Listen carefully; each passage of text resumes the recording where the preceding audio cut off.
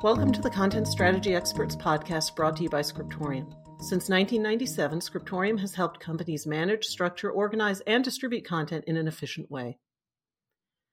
You may have heard that Madcap has added a learning content management system called Xyleme to their portfolio. In this episode, we are providing an entirely unsolicited roadmap to the vendors in this space, including but not limited to Madcap, for enterprise content ops software as we move forward. Vendors, welcome to the show, and think of this as your roadmap to success. And call us if you need help. You totally do. Hi there, I'm Sarah O'Keefe, and I'm here with Alan Pringle. Hey there, I'm not sure this is the best idea, but we're about to find out. Yes, it's going to be great. We will totally not get in trouble. Alan, let's dive in and maybe get in trouble as fast as possible. What is the number one item on our list of demands for content ops enterprise software? I am going to vote for seamless content sharing. And with a little asterisk here, this is not just about us as consultants. I think this is as much about our clients and what we have seen over the past few years in the content operations space. We need some kind of way where you can author in a component content management system and then turn around and use that information, for example, in a learning content management system. And does that have to be DITA? Well, exactly. And I was just getting to that. There's some logistics here.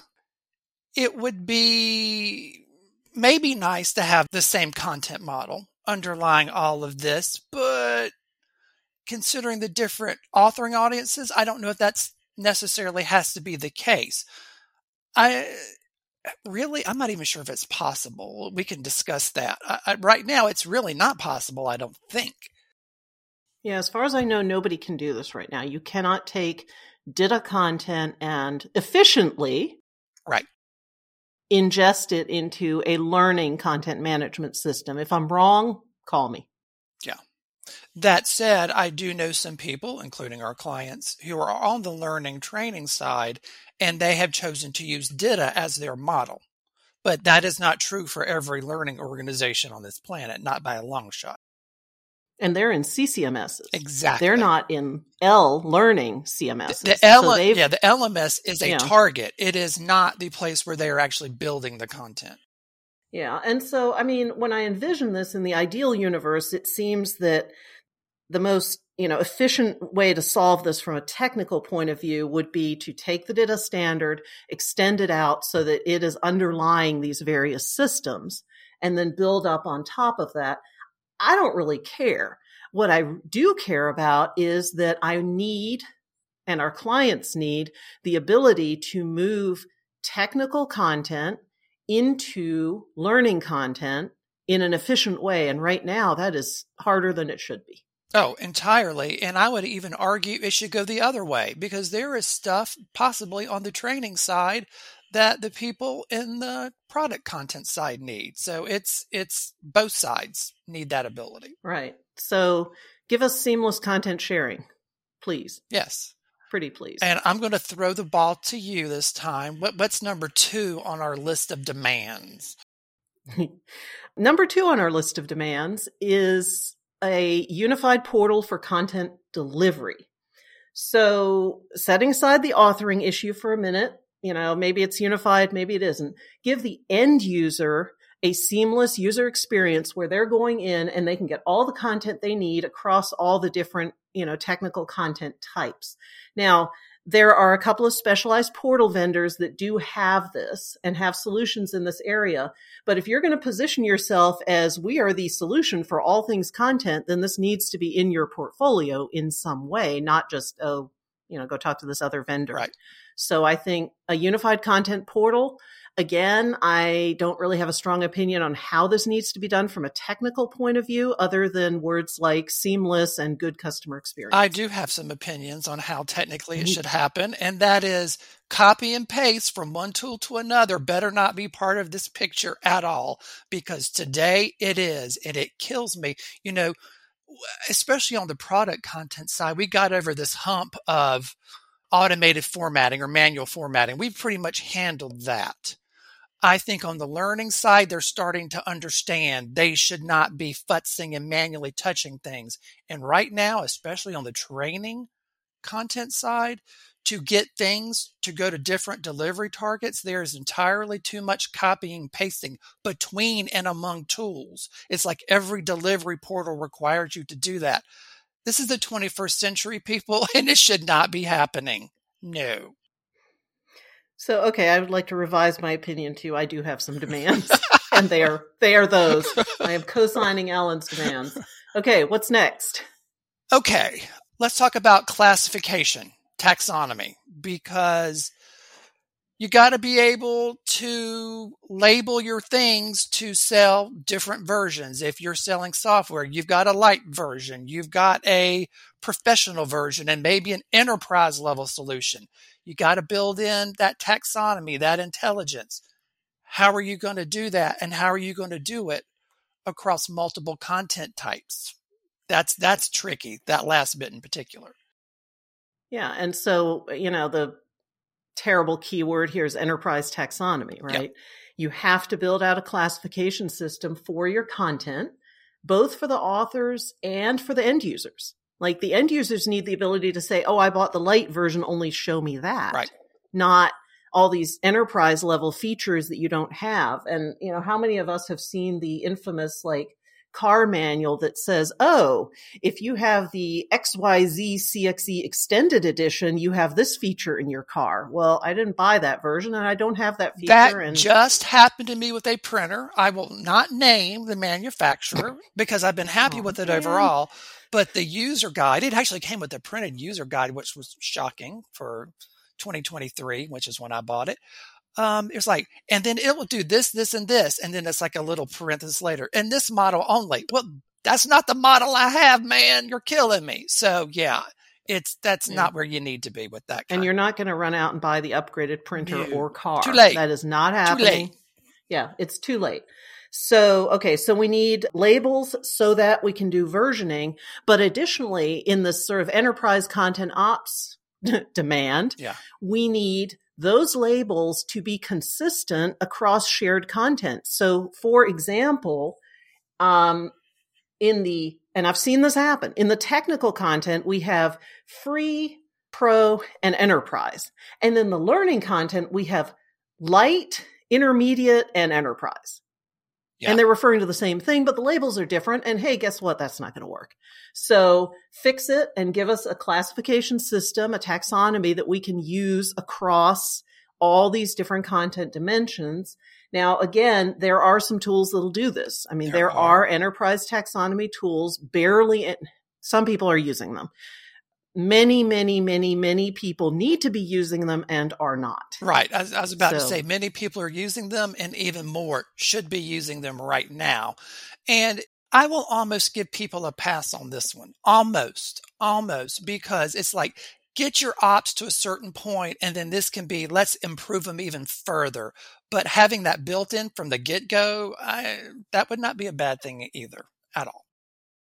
Yeah, and related to this terminology, the words that you use for different things. If my learning content talks about a door and my technical content talks about a doorway or an entry point or I don't even know, then that's not going to work. So you need to call the thing what it is and do that consistently across all of your content. Including your marketing content, because if you're talking about brand and consistency and voice, this is a huge part of that. And I'm sure your marketing department would be delighted for there to be some controls, some kind of corralling of this to be sure people are consistent and give a consistent brand image, but the way we refer to things. Yeah, and it also ties into some, typically some protection for trademarks and those branding and those kinds of things. And this isn't, the focus of this, but if you are translating or localizing your content, you have to do this work in all your languages, 100%. Not just your source language. And if your source language is crap, the translation is going to be crap too, as far as consistency and anything crappier. Else. Yeah. It'll always degrade slightly. So, yeah. Okay. And then What else have we got? There's in one our more. unified hallucination / vision. Yeah, it's like we want everything. The last one, that's yours. I'm going to give that to you. Oh, so, we've talked about unifying technical content, marketing content, help content, maybe UX content, those kinds of things. But there are two other missing pieces, which you touched on. Marketing, that's one, and that's a big one. Yeah. And the other one is knowledge bases, support content. Right. So, where are those in this unified vision? All of these things are, from an end user's point of view, they look at all of this content, and yet all of it is being done in point solutions, in dedicated, this is only for the knowledge base, this is only for marketing, this is only for TechCom, this is only for whatever. So we need to unify all this stuff so that there is, in fact, a unified customer experience. I don't see a whole lot going on here with knowledge bases. If you look at marketing content, there are a couple of vendors that have ways to take the technical content and push it over or integrate it into the web CMS. But in general, this is much more challenging than it should be. And depending on your web CMS, you may or may not have a path for this at all. Yeah. Other than, put it side by side or something like that. And newsflash, guess what? The people reading your content do not give one about how you classify this as sales or marketing or KB or whatever. They just want the information, and they want it right then and now, and in a way they can get to it very quickly. They don't care if you think this is, quote, marketing content. Just give it to them and make sure it's correct, please. P.S. That's also very important.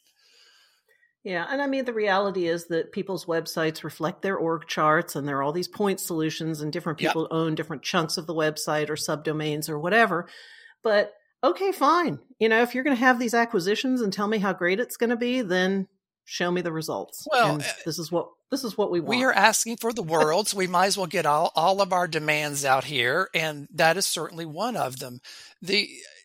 All these tools really kind of support these increasingly false kind of classifications based on org charts and whatever else.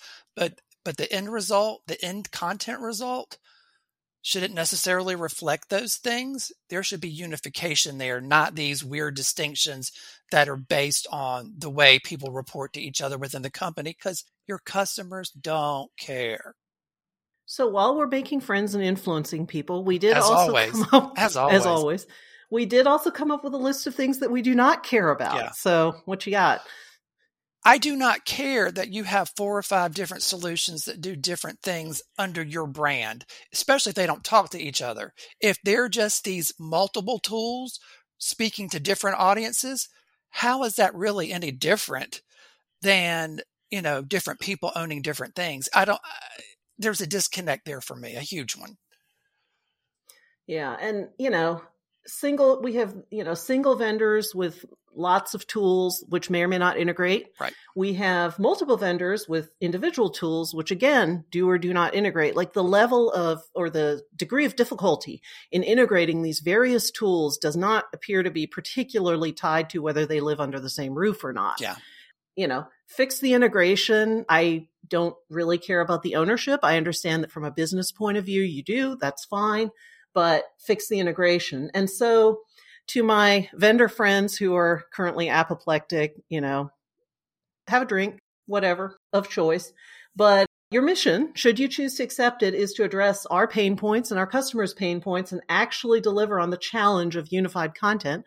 And I am so looking forward to seeing progress in this area. Alan, any closing words? I think I am going to throw back to Willy Wonka and the Chocolate Factory. Excellent. Veruca Salt, and I'm going to be her and say, I don't care how, I want it now. Thank you for listening to the Content Strategy Experts podcast. I have nothing to add to that. Brought to you by Scriptorium. For more information, visit scriptorium.com or check the show notes for relevant links.